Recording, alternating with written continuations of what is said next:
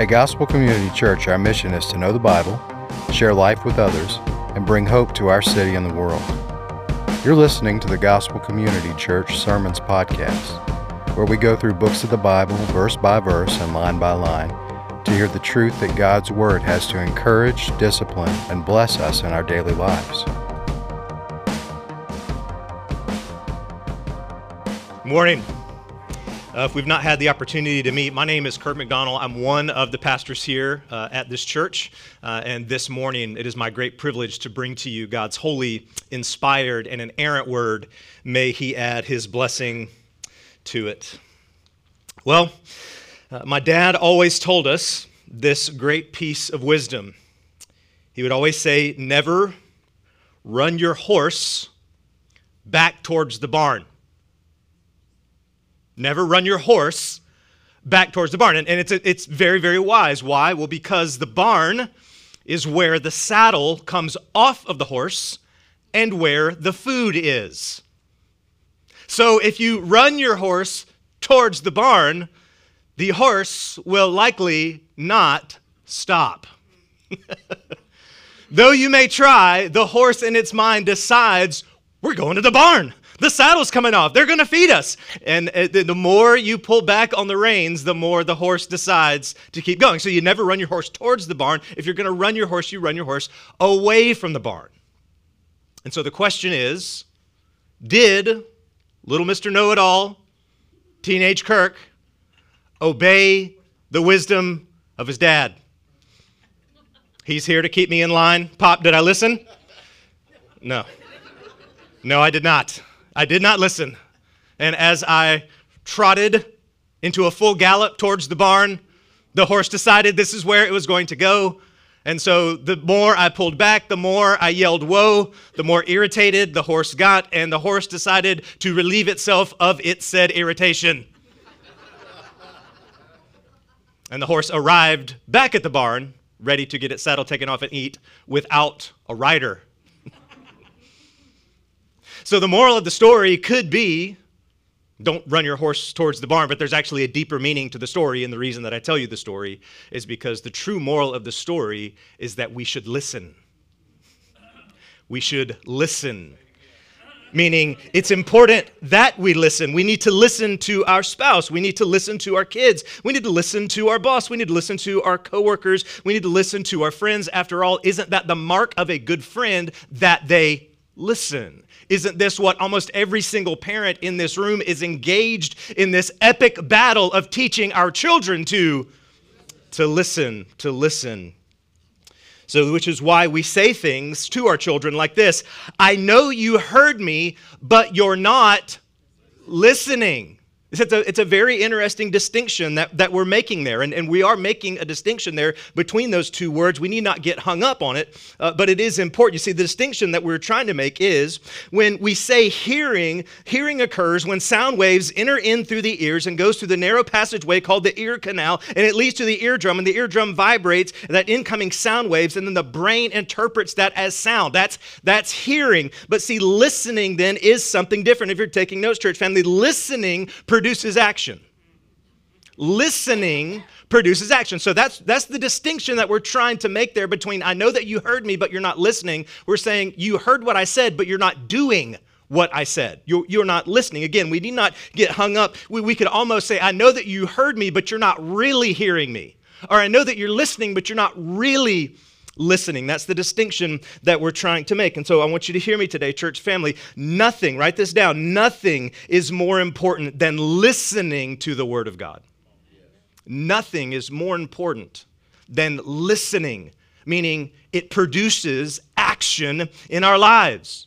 It's not just coming here Sunday by Sunday, listening to sermons, hearing them, but it's taking the Word of God and planting it within our hearts and taking it out into our day-to-day lives. It's obeying the Word of God. So, church family, my job as your pastor is to preach. That's what I'm here to do, church family, Sunday by Sunday. My job is to preach, and your job then is to listen. Now, that is not because I am more spiritual or more holy or anything like that. It is because God has placed a call on my life. Jesus calls preachers to preach, and he calls hearers to listen. So just as sure as God has placed a call on my life to preach, he has placed a call on your life to listen. The problem is, many churches today are moving away from preaching because people don't like to listen. I had a conversation with a pastor, another pastor friend of mine, and he said, oh, we try not to preach. We don't preach at our church. We do dialogue. I said, oh, really? That's very interesting. Apparently, you're not trying to model your ministry after the ministry of Jesus. Because Jesus certainly had a healing ministry, but Jesus' main ministry was a ministry of preaching. And so true churches preach the word of God. Amen?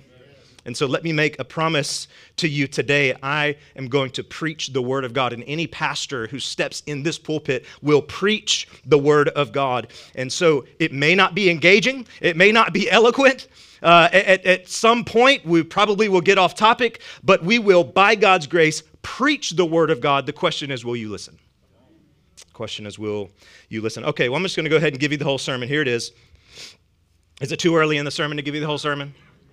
Okay, here it is. My one main point, here it is. Listen up. Real faith keeps on going. Listen up. You have to listen.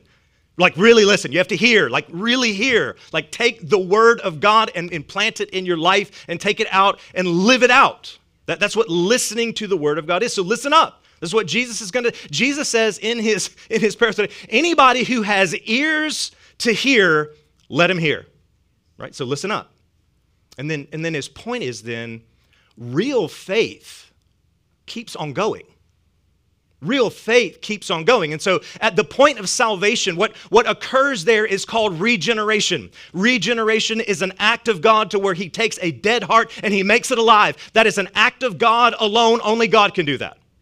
The next part in our salvation is justification. Y'all with me? Justification, where God declares all of your sins forgiven, and he declares Christ's righteousness is accredited to you. That is all a work of God. Those two things are purely God alone, from regeneration to justification, but then there is sanctification. Help me today, church family. Then there is sanctification. Sanctification then is the process by which you co-labor with the Holy Spirit to day by day kill sin, become more like Jesus, and produce fruit in your life. So that is the keep on going part. Real faith keeps on going. Real faith continues to produce spiritual gospel fruit. Real faith continues throughout the life of the believer to shine light. That's what Jesus is going to say. Nobody takes a lamp and puts it under a jar. You don't do that. The light keeps shining. In addition, we keep obeying gospel truth. It's a continuing, it's a keeping on going, it's an enduring faith. That's what real faith is. Now, as we travel throughout this text, we're going to see these three things. I think these are the 3 points, the 3 main points then, that Jesus is seeking to make. And it'll essentially form our outline. Here it is. First, listen and keep bearing fruit. Listen, that is, listen to the word of God, and keep bearing fruit. We're going to see that in verses 4 through 15. Secondly, listen and heart, shining light. Listen to the word of God. Let it enter into your heart. Listen, and then keep shining the light. We're going to see that in 16 through 18. And thirdly, listen and keep obeying, verses 19 through 21. Y'all ready to get into the text? All right, get out your word, get it opened up so you can make sure I'm not making it up as I go. Here we go. First point in our outline. Listen and keep bearing fruit, verses 4 through 15. Look at verse 4 there. It says, and when a great crowd was gathering and people from town after town came to him, he said in a parable. Now, if you heard that a guy was healing the sick and raising the dead, would you go out to see him? Absolutely. I mean, the news of this guy is just spreading throughout all of Palestine like crazy. I mean, people are just blown away by this. They want to go see. I mean, they are very, very curious. And so the problem then is many of them have just come out to see the spectacle. They've not come out to see a Savior.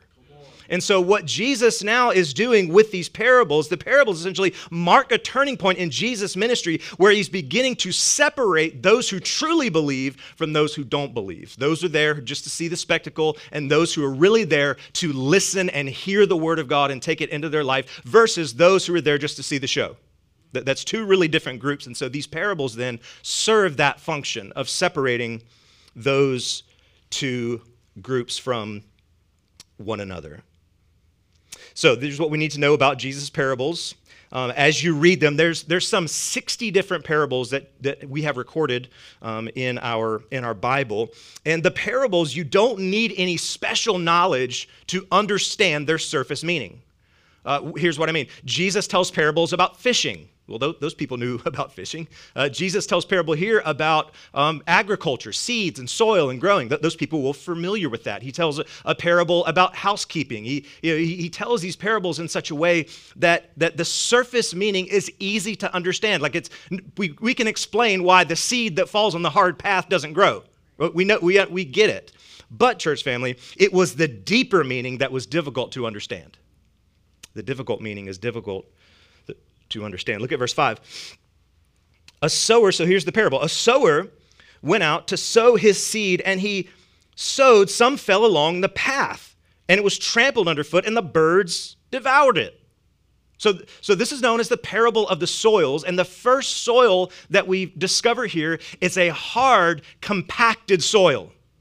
So many of you know around our place, the McDonald farm, we have a large garden, and every year, multiple times a year, we till up the garden. And from the point that we till it, it is an ever unending battle to keep little children and dogs and animals out of the garden. We don't want, after we till it, stay out of the garden. Why? Because we don't want anyone to compress the soil. Except for one main path that we have right down the middle of our garden.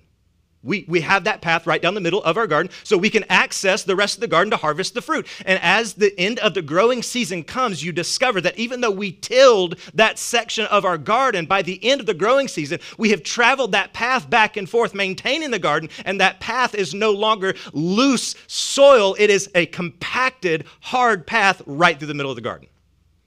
Jesus is saying that this seed fell on that path, that hard, compacted path, and it didn't grow. The birds came and got it.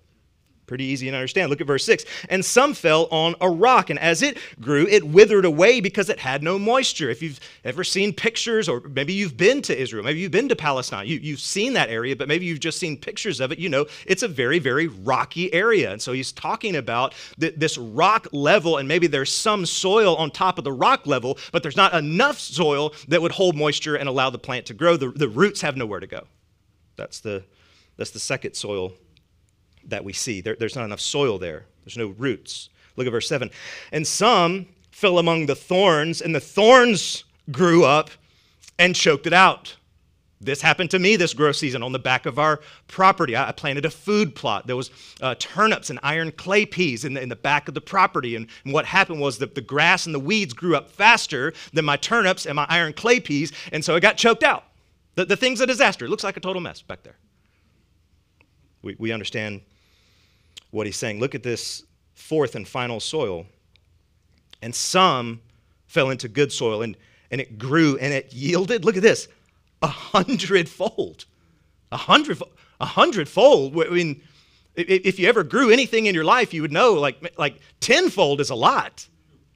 This is a miraculous harvest. 100-fold. That's a lot. It's an absolutely miraculous harvest. And look at how he closes his parable.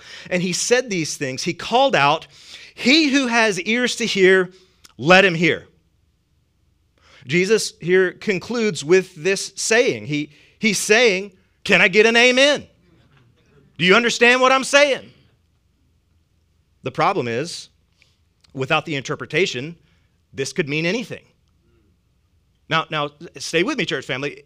Don't let your mind automatically run to verses 11 through 15.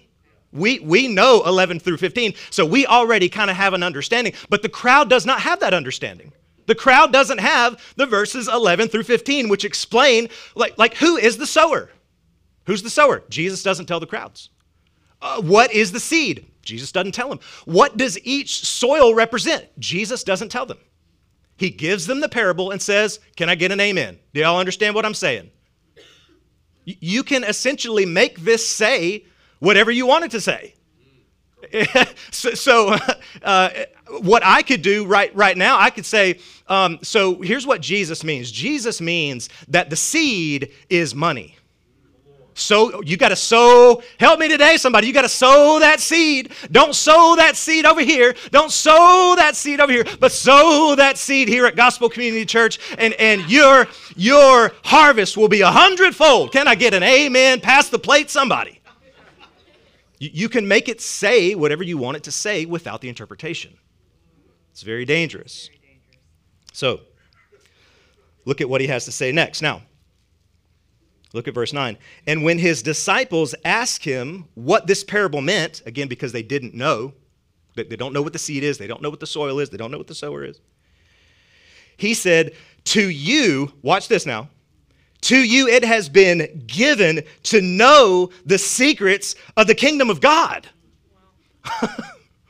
What's the secrets of the kingdom of God? What is the secrets of the kingdom of God? Is that what's found in the Gnostic Gospels? Say the Gospel of Thomas? Oh, I know. That's what the whole Da Vinci Code was all about, right? The secrets of the kingdom of God discovered. Well, certainly not. That's not what Jesus means here at all. Church family, stay with me now. The secret of the kingdom of God is that the king would be a Galilean peasant who worked with his hands, who would not politically restore Israel to power among the nations, but he would shed his blood for the salvation of the nations. That's the secret of the kingdom of God. It's the knowledge of the gospel. Other places in the Bible, it's called the mystery of God. And so as we think about mystery, we think about something that's confusing, but that's not what the Bible is referring to when it uses this word mystery. It's talking about the fact that Jesus is veiled in the Old Testament, but he comes to light in the New Testament. That's the secret. That's the mystery. Listen to the way the Apostle Paul says it in 1 Corinthians 2:7. He says, but we impart a secret and hidden wisdom. What Jesus is talking about here is exactly what the Apostle Paul is talking about here to the Corinthian church.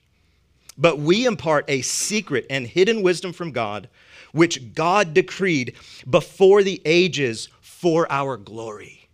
Namely, your knowledge of salvation has been predestined before the foundations of the earth, that you would come to know the saving faith that Jesus Christ has on offer. That is the secret wisdom. And I think what is important that we see here is that this is not something that is earned or achieved. Did you see it there? Look back again at verse 9. I think you missed it. And he said to his disciples, the disciples asked what his parable meant. Look at verse 10. To you it has been what? Given. It's a free offer of grace that's given to you, not earned. Jesus earned what we needed to earn on the cross. So the mystery is given, not earned. The mystery of the kingdom of God are revealed to us by God because God is sovereign over all. Amen. Even the salvation of his people. Look at the rest of verse 10. But for others, they're in parables so that seeing they may not see and hearing they may not understand. Jesus here is quoting Isaiah.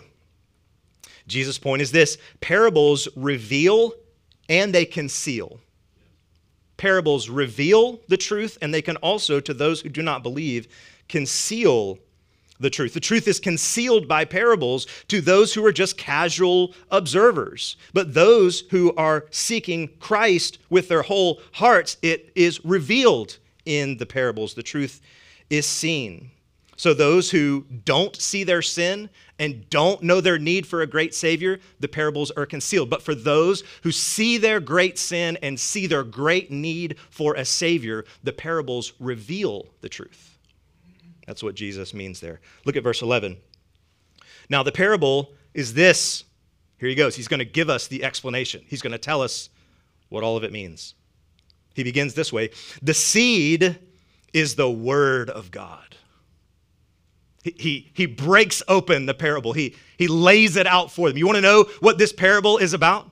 It's about the seed. And the seed then is the word of God, meaning the very words that come from God, meaning everything that Jesus says is the word of God. In addition, Jesus sends his Holy Spirit to empower men to write down the words of God, and that's why we have these 66 books, which we call the Bible. In addition, Jesus is the word himself.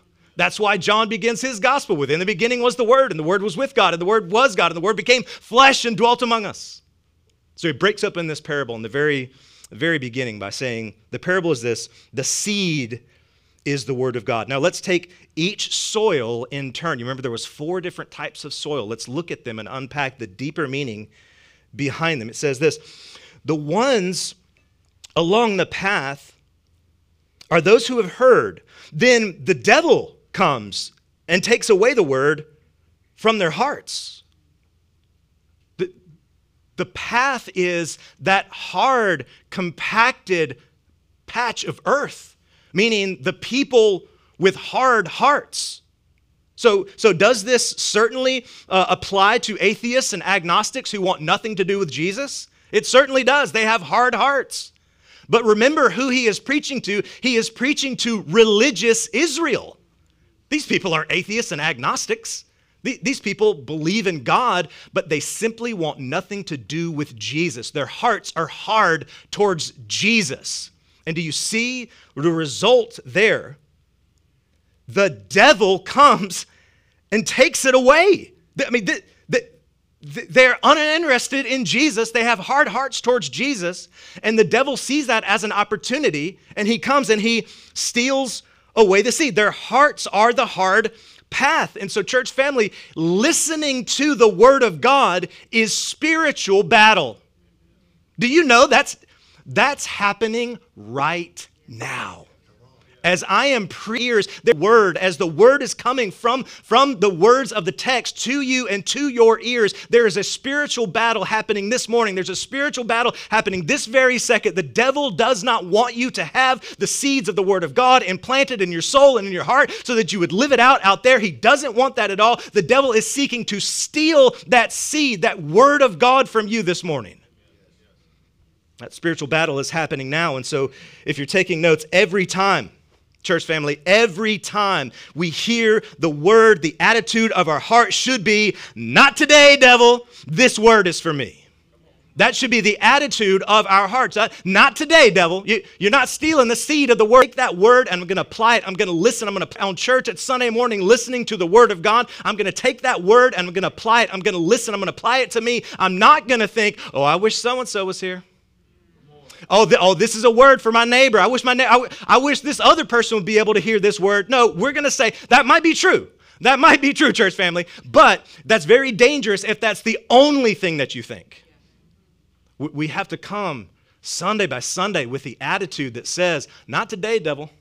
Not today. This word is for me. I'm going to take it and apply it. I'm going to listen to it. I'm going to hear it. I'm going to lean into it. And so, church family, I think this means for us is that we need to get rested up. Some of y'all, all the coffee you stayed up too late on Saturday. All the coffee in the world ain't going to help you. You can't hear the sermon. You can't hear the word. You need to get rested up. In addition, you need to get read up. Aren't you happy? We preach through books of the Bible. We preach right through books of the Bible so that you know what text is going to be preached. So you can spend your time all next week reading the next text we're going to preach. So you need to get rested up. You need to get read up. You need to get prayed up. Oh, Lord, please protect me. Let my ears hear. Let my heart receive. We need to get rested up. We need to get read up. We need to get prayed up. We need to get confessed up. Help me today. God, forgive me of my sins. I want a clean heart to receive your word. So we need to get confessed up as well, and we need to come ready to listen to the word.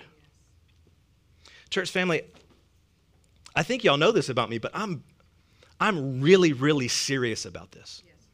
I'm really serious about this. I spend a ridiculous amount of time, and I'm grateful for it, reading and studying and writing and preparing. And I think the call from the text today is that not just the person be prepared. I think every pastor needs to be prepared. needs to take this seriously, needs to put in his work, do his diligence. I think it's Pastor John MacArthur that says, you keep your tail in the chair until you've got something to say. And I believe that. You need to sit and read and study and pray as a pastor until you've got something to say. And as seriously as I take it, I hope that as a congregation, we're taking it as seriously as we listen to it. To be serious in how we listen. Verse 15, this next kind of soil. And the ones on the rock are those who hear the word and receive it with joy, but they have no root. They believe for a while, and after a time of testing, they fall away. This is the person that comes to church. I mean, there's excitement. Man, wasn't that, man, George Jones killing that first song today. You give me joy, man. Everybody was fired up, right? The person comes in, they hear the song, they get fired up. Here I am, I'm yelling, I'm passionate, blood vessels coming out of my neck, sweat flying everywhere. And the person says, yeah, I think there's something here. They receive, they fall away with joy. But look at what it says. When a time of testing comes, they fall away. Meaning they don't keep on going. Real faith keeps on going, but they don't keep on going. Their heart says, Jesus didn't really solve all my problems like I thought he would. Their heart says something like, this is too hard. Jesus is asking too much. Their heart says something like, if I truly follow Jesus, it's going to cost me too much. That's what their heart says. We've certainly seen this in youth groups and youth camps, right? The band plays, the youth are fired up. They're come on down and get salvation, and their friends go, and they're all fired up for Jesus for about 3 months, and then it's back to those same old patterns. We've seen this before, but it doesn't just happen at youth camps. It's not just the overly emotional youth that do it. We've seen it here, Sunday by Sunday, church family. We've seen people who feel lonely, who feel disconnected, and they come here and they find this church family that's welcoming and loving, and we accept them and we bring them in, and they love the music, and they laugh at some of my jokes, and 6 months later they're gone. That is because they had no depths, they had no roots that went down and sunk down deep into the soil. The fact of the matter is, they did not have real faith. Why? Because real faith keeps on going. You see, that person without any roots, when true repentance is called for, when true faithfulness, attending and giving, when people start asking heart-level questions, they gone. Because they never had real, authentic, true faith. Look at verse 14, the third soil. And as for what fell among the thorns, they are those who hear, but as they go on their way, that's so important. Look at this. But as they go on their way, they are choked by the cares and riches and pleasures of life, and their fruit does not come to mature. That as they go, that day to day living their lives, the moment by moment, week by week, month by month, all of that. So this is a person that maybe they've been longer than 6 months. The ending without the roots. But maybe this person has been attending and been faithful for years. But then what happens to them? Well, it seems like the cares, the riches, and the pleasures of life come and they fall away. If you're taking notes, church family, gradual danger is hard to notice, but it is danger nonetheless. Gradual danger, that slow pulling away from the people of God, that slow pulling away from the Word of God, that slow pulling away from prayers to God. It is that slow movement backwards away from regular, habitual spiritual practices. Bit by bit, slowly. It goes something like this. Hey, we just got a new camper. We got a boat. We got a vacation home. It was just a few Sundays. We had to miss community group. The reason we missed community group for the last several weeks, the kids have just been so crazy. It's just, we just hadn't been able to make it. I've been so busy in my garage building this thing. I really haven't had time to really get into the Word. My mind has been so focused on launching this new business. focus my mind to pray because I'm just thinking about this new business. You know, when that season of that favorite show that you like comes out on your favorite streaming service, I wonder how that affects our time with God. I wonder how Amazon affects our regular rhythms of spiritual growth. I mean, the ability to shop anywhere, anytime, to buy anything, and it's shipped directly to your door. Church family, that is the cares, the riches, and the pleasures of life. Hear me now, church family. There's nothing wrong with a boat. I wish I had a bass boat. If you're looking for Christmas ideas, there you go. But if I'm at the lake every Sunday, that's a problem. So do you see what he's saying there? He's not saying you have to live an ascetic lifestyle. No pleasures, no joys, no riches, don't do any of that. That's not what he's saying. That's not what he's saying at all. But he's saying beware that those things pull you out of regular rhythms. He's saying that those things can actually expose the fact that you don't have real faith. The fact of the matter is, they did not have real faith, which is why they fell away. And so, having been a Christian for a really long time, been a pastor for a long time, you guys know, like, we've seen this before. We've seen somebody who's faithfully walked with the Lord, and then they're gone. I'm not talking just gone from this church. There are great reasons. There are biblical reasons to leave one church and join another. There's also really sinful reasons, but that's a whole other sermon. There are biblical reasons to leave a congregation and join another church. That's perfectly fine. What we're talking about here is leaving the faith altogether. We're talking about someone who appeared to be walking with the Lord, but now they're not. What do we say about that? What do we do about that? Was that person ever really saved? Well, here's the answer. The answer is, if someone walks away from the faith and never returns, they were never saved. That's not real faith. Why? Because real faith keeps on going. Real faith keeps on going. Listen to 1 John 2:19. Here's how he says it. John, the apostle whom Jesus loved, he says this: "They went out from us, but they were not of us. For if they had been of us, they would have continued with us. But they went out, that it might be plain that they all are not of us." Scary, scary text. Look at verse 15, the final soil. "As for that in the good soil, they are those who, hearing the word," what do? Hold it fast. Hold it fast. Grab it. Hang on to it. They hold it fast in an honest and good heart. I think you can import the word humble, a humble heart, an honest and good heart, honest about who they are, honest about where they are in their life, an honest and good heart. And what do? What happens when there's real faith? With patience. It bears fruit with what? Patience. It bears fruit with patience. When the seed falls into good soil, the soil of a humble heart, what happens with that seed is it grows. Not only does it grow, remember, because the other one, the one that didn't have roots, it grew, but it keeps on producing fruit. That's what happens when the seed falls into the good soil. Upon hearing the word, we hold it fast in an honest and good heart. It doesn't go in one ear and out the other. The word that we receive is not taken captive by a project at work or a problem child. It is held in the heart. In the heart. Church family, the heart, when spoken of in the Bible, is not the center of emotions. That's how we think of this word heart. You know, my head's there, but my heart's not in it. That's not the way the Bible refers to the heart. When the Bible refers to the heart, it refers to the very center of the human. What's at the very core of a person? Their heart.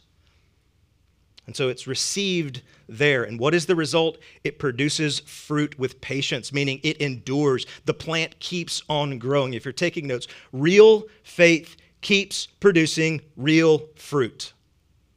Real faith keeps producing real fruit. That is spiritual fruit. That is love, joy, peace, patience, kindness, goodness, self-control. That is that type of spiritual fruit, and it's definitely done in the context of a local community, namely a local church.